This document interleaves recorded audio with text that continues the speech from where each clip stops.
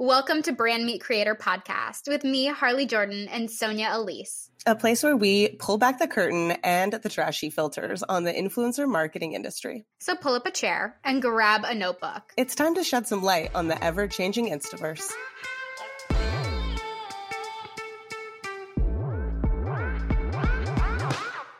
Welcome back to Brand Meet Creator. This episode, we're talking about engagement. And the reason this even came up is because engagement we have seen is fluctuating. Our habits on Instagram are kind of changing. And that brings about some worries for brands booking brand collabs. So let's jump into this conversation about what we should expect with engagement rate lowering right now. I know. I feel like it is a hot topic that everyone is complaining about, essentially. It's not even that everyone's talking about it. It's just like everybody needs to complain about how their engagement is low.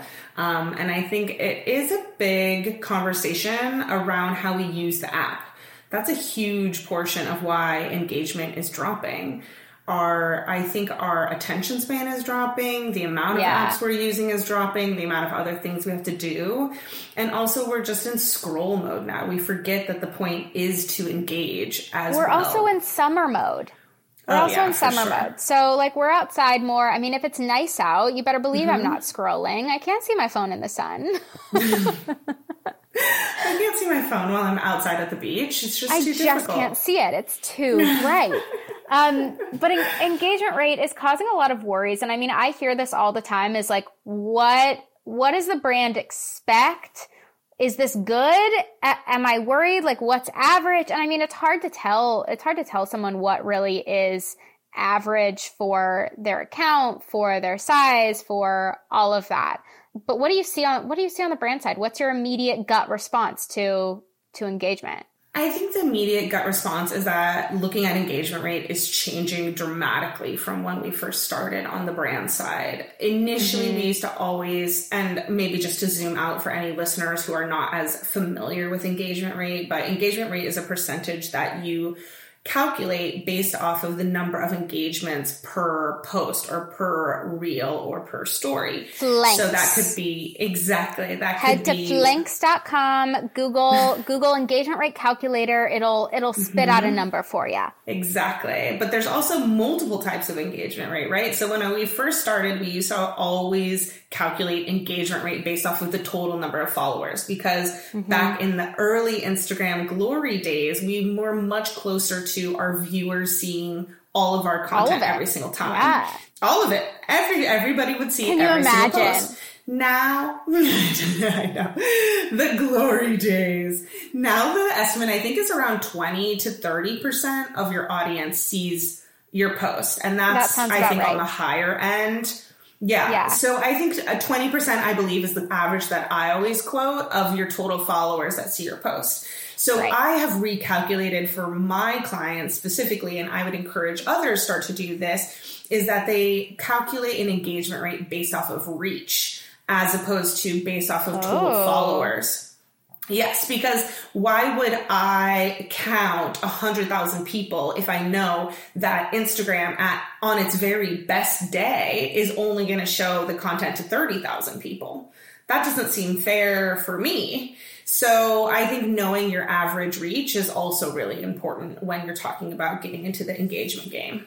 I really do too. And I think when I am scouting influencers, that's my first go-to. I definitely go to their Reels tab. I can see all of the metrics there, but the likelihood of me actually thinking twice about your likes, I'm really not, because I know there's so much more there. There's saves, there's shares, if you have 300 likes on something, do I actually care? Honestly, I don't. And I think that was Instagram's game plan. I mean, I don't know if you have been able to see likes in the recent years, but I haven't been able to see likes for years on static posts. Yeah, I can still see them, but on some other people's posts, I can't. It's depends on the day that I log in. I know that you can toggle it off so that you can't see the likes, but in general, my account has been tested for this feature of not being able to see likes. And I remember when this came out, because it was, I remember the announcement being coupled with Kim Kardashian for some reason,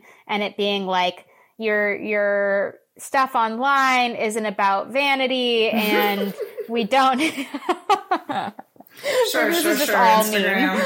Sure, that's right. But I would say that engagement rate will always be a metric that we use to test the health of an account forever, for sure. But you're right. Like, if you're an external party and you are, let's say, casting influencers, before you even reach out to them, the only engagement rate that you can calculate is based off of what you can see.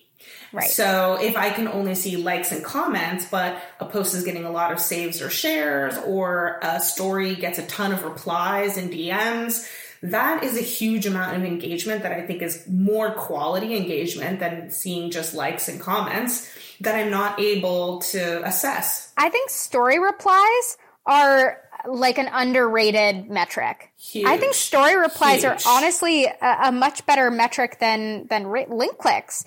And I've seen this from quite a few like service providers where they say, you know what, I've completely stopped using the link function because it brings down my story views, which is bizarre, but they're like, I would much prefer to have some kind of automation. I use ManyChats or something like that where I have them reply the word blank and like it will automatically send them a message. And I know this is why your account died at some point. So I know. I was gonna just say, like, don't do cringing. that. Don't use the auto respond. Yeah. Don't use the auto respond. But yeah, I mean, I do think that things that happen in stories are highly underrated, and that people are not counting them enough to the engagement rate. So on the brand side, when looking at this, I would just flag, be wary about just, you know, calculating someone's engagement rate based off of the vanity metrics that only you can see without having a conversation with them first and just like counting them out because they're only at 1% engagement or less. If someone has a visible, strong engagement rate, 4 or 5%, great. That means that what's happening behind the scenes is probably even better. But if someone's on the borderline of what you tend to take into a paid campaign, I wouldn't count them out until you get their rates and you can request more detailed metrics for sure. I just think there's so much more happening there because, well, we've talked about this, like how much you engage, how you interact in the app before. And if you're older, you're not used to liking everything. You like what you like. And if you're of a younger generation, you're going to like everything. So I think with TikTok, where you aren't liking everything, you're watching, maybe you're sending, that behavior I think is shifting really, really quickly. Really quickly. So Instagram, we're just starting to see less and less reach. And I do think that's going to be normalized after a while. And I do think that reach is going to become a much better metric for what actually matters versus engagement. Do you think that will affect rates at all? I don't think so. I mean, I think if you're the type of person who can prove that you have an engagement rate on a specific metric that the client is trying to fill that's above and beyond what other people can get or the average gets, then yeah, of course, bump up those rates for that specific partnership. But that requires an influencer to know their analytics quite well, right? To know that like, oh, on stories, when I do this type of shopping feature, I get this many responses. Or when I do a Q&A, this many people chime in, so that if a brand is coming in and saying, hey, will you host a Q&A that's geared around our product? Yes. Then you can say, like, I get above average on these, so I'm going to charge more than just saying I'm posting 3 story slides, right?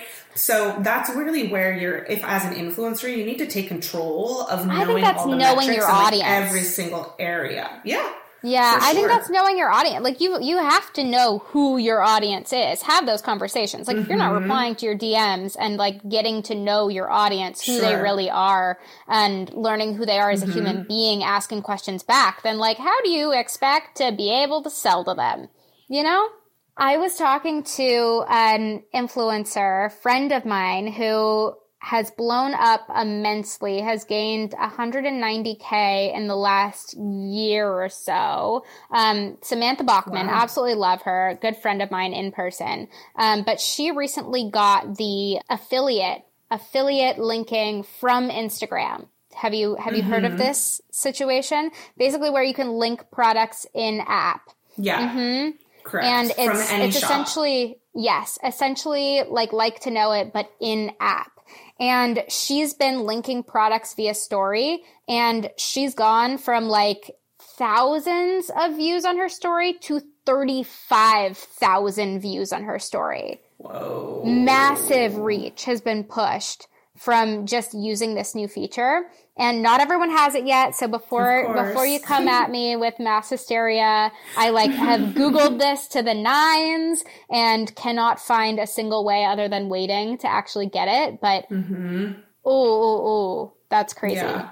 I would say for a feature like this, I would not be surprised if it rolls out to everyone, because it's only in Instagram's best interest to sell more stuff. Because if you don't know how that works, is like if I'm a brand and I open up a shop on Instagram and I'm selling things through the app, I pay Instagram a percentage for those conversions that are in app, right? Not a link out to my website where someone converts, but they stay inside the Instagram app and purchase it. So if this girl Samantha is tagging one of my products from my shop and she sells something, not only is Instagram making a commission, they're paying her a commission as well. So why wouldn't they want more of that to be happening? And they capture all the data of everyone who purchases. She was laughing about it because she was like, I've made like $0 off of this in actual commission, but my views are fantastic. I was like, bring it on, girlfriend. Well, it's a good start. I mean, I wonder how much they do give the partners in terms of affiliate percentage, if that's competitive or if they're undercutting because they know it's like a special feature. I think it's competitive right now. And I did look this up, and I think there was something about like if you're doing posts with affiliate tagging, they're doing a kickback to creators too right now. They're really trying to push this, but they haven't given it to everyone. I want to say it's like $40 per post, up to 10 posts, where you tag something from a shop. So it's a $400 opportunity. You just make a flat fee. Yep. I don't know if there's a commission opportunity there as well. I assume with stories, it's a different thing than posts, but regardless, that's a whole nother can of worms to get into. Also, when we're thinking of like tools that Instagram has and tools versus Instagram and TikTok, what I love, one thing about TikTok is when you are looking at someone's post and video, it tells you right away how many saves and shares it has. I don't understand why, and this goes on the long list of things I don't understand about Instagram, why they wouldn't share that information on, if we could see likes and we can see comments, why can't we just see saves and shares? What is the big secret? Yeah, it's weird. It's weird. Even the total number of likes that TikTok does, like even that as like a big, bold capital number that you have on the front of your feed, like that feels like an added extra that would be really, really easy for Instagram.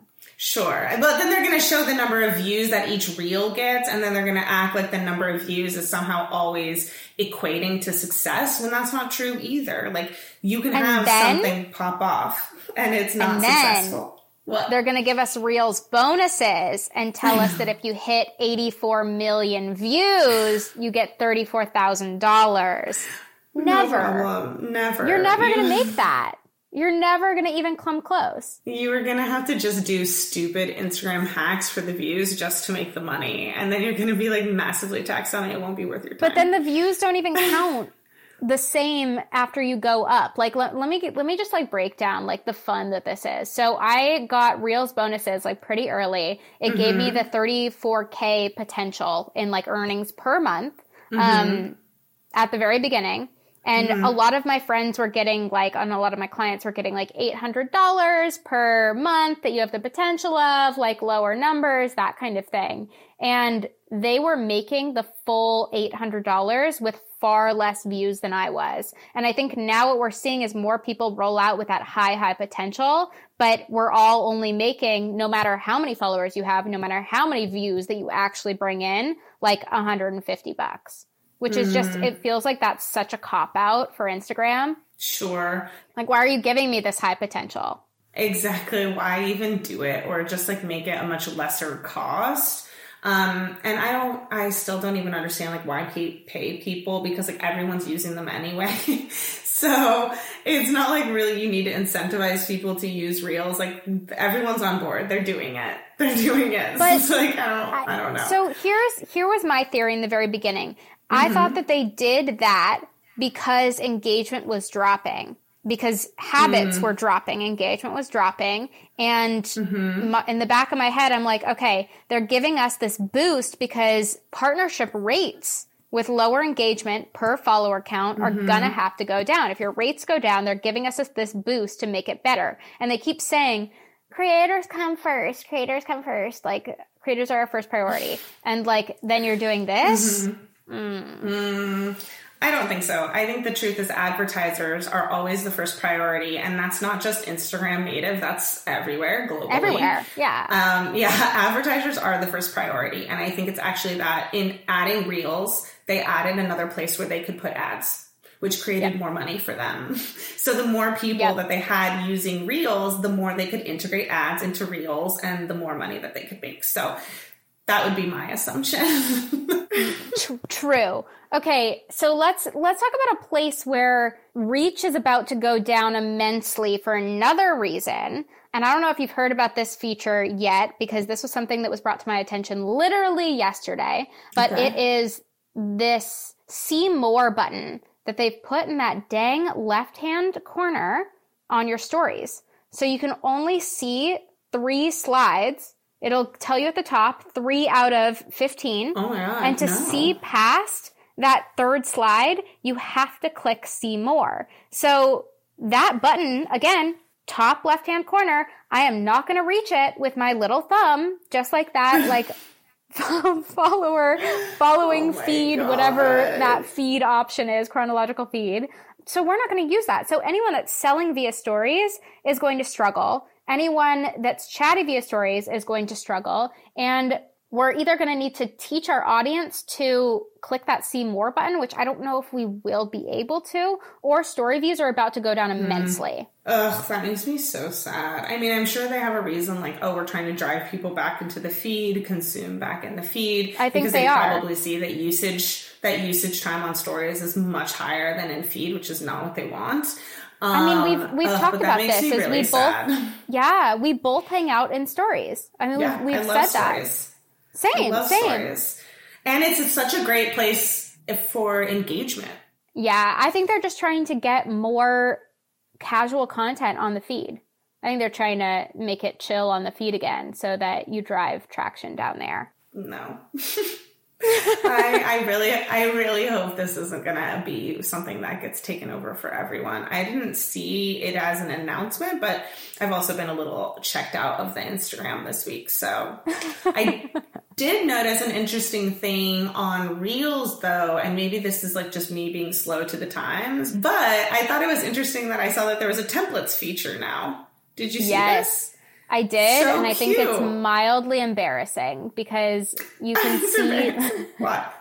I think it's mildly embarrassing because I'm posting speaking reels and I'm cutting, I'm chopping up my sentences into literal 2-second chunks so that I can keep my audience's attention and so that I can cut out all the freaking dead space that I possibly can. So when you go to my template, it's this 30-second reel is 15 2-second chunks of me like speaking. And so I mean, if it was an actual, I thought it was like a special thing. It's for like travel girl montages, aesthetic montages, which is great, which might also be the death of tutorials for that. Thank God I'm not a transition girl anymore. Good thing you niched out of that.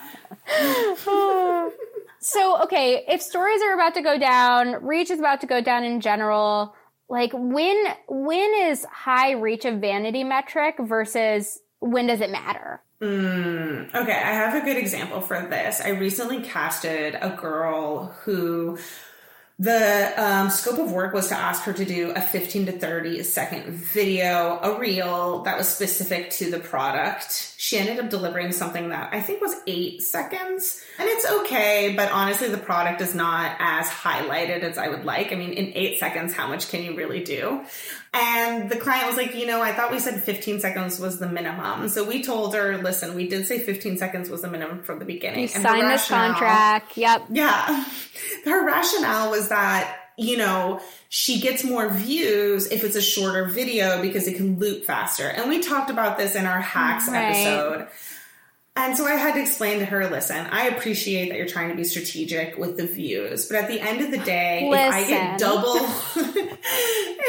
get double the views on your video, but no one knows that you're selling this specific product because it's not on there long enough, they don't get to read about it, or they don't really get to see the detail of it, then I don't care about double the views. I care about half the views with a video that's more focused on the product that I'm trying to sell.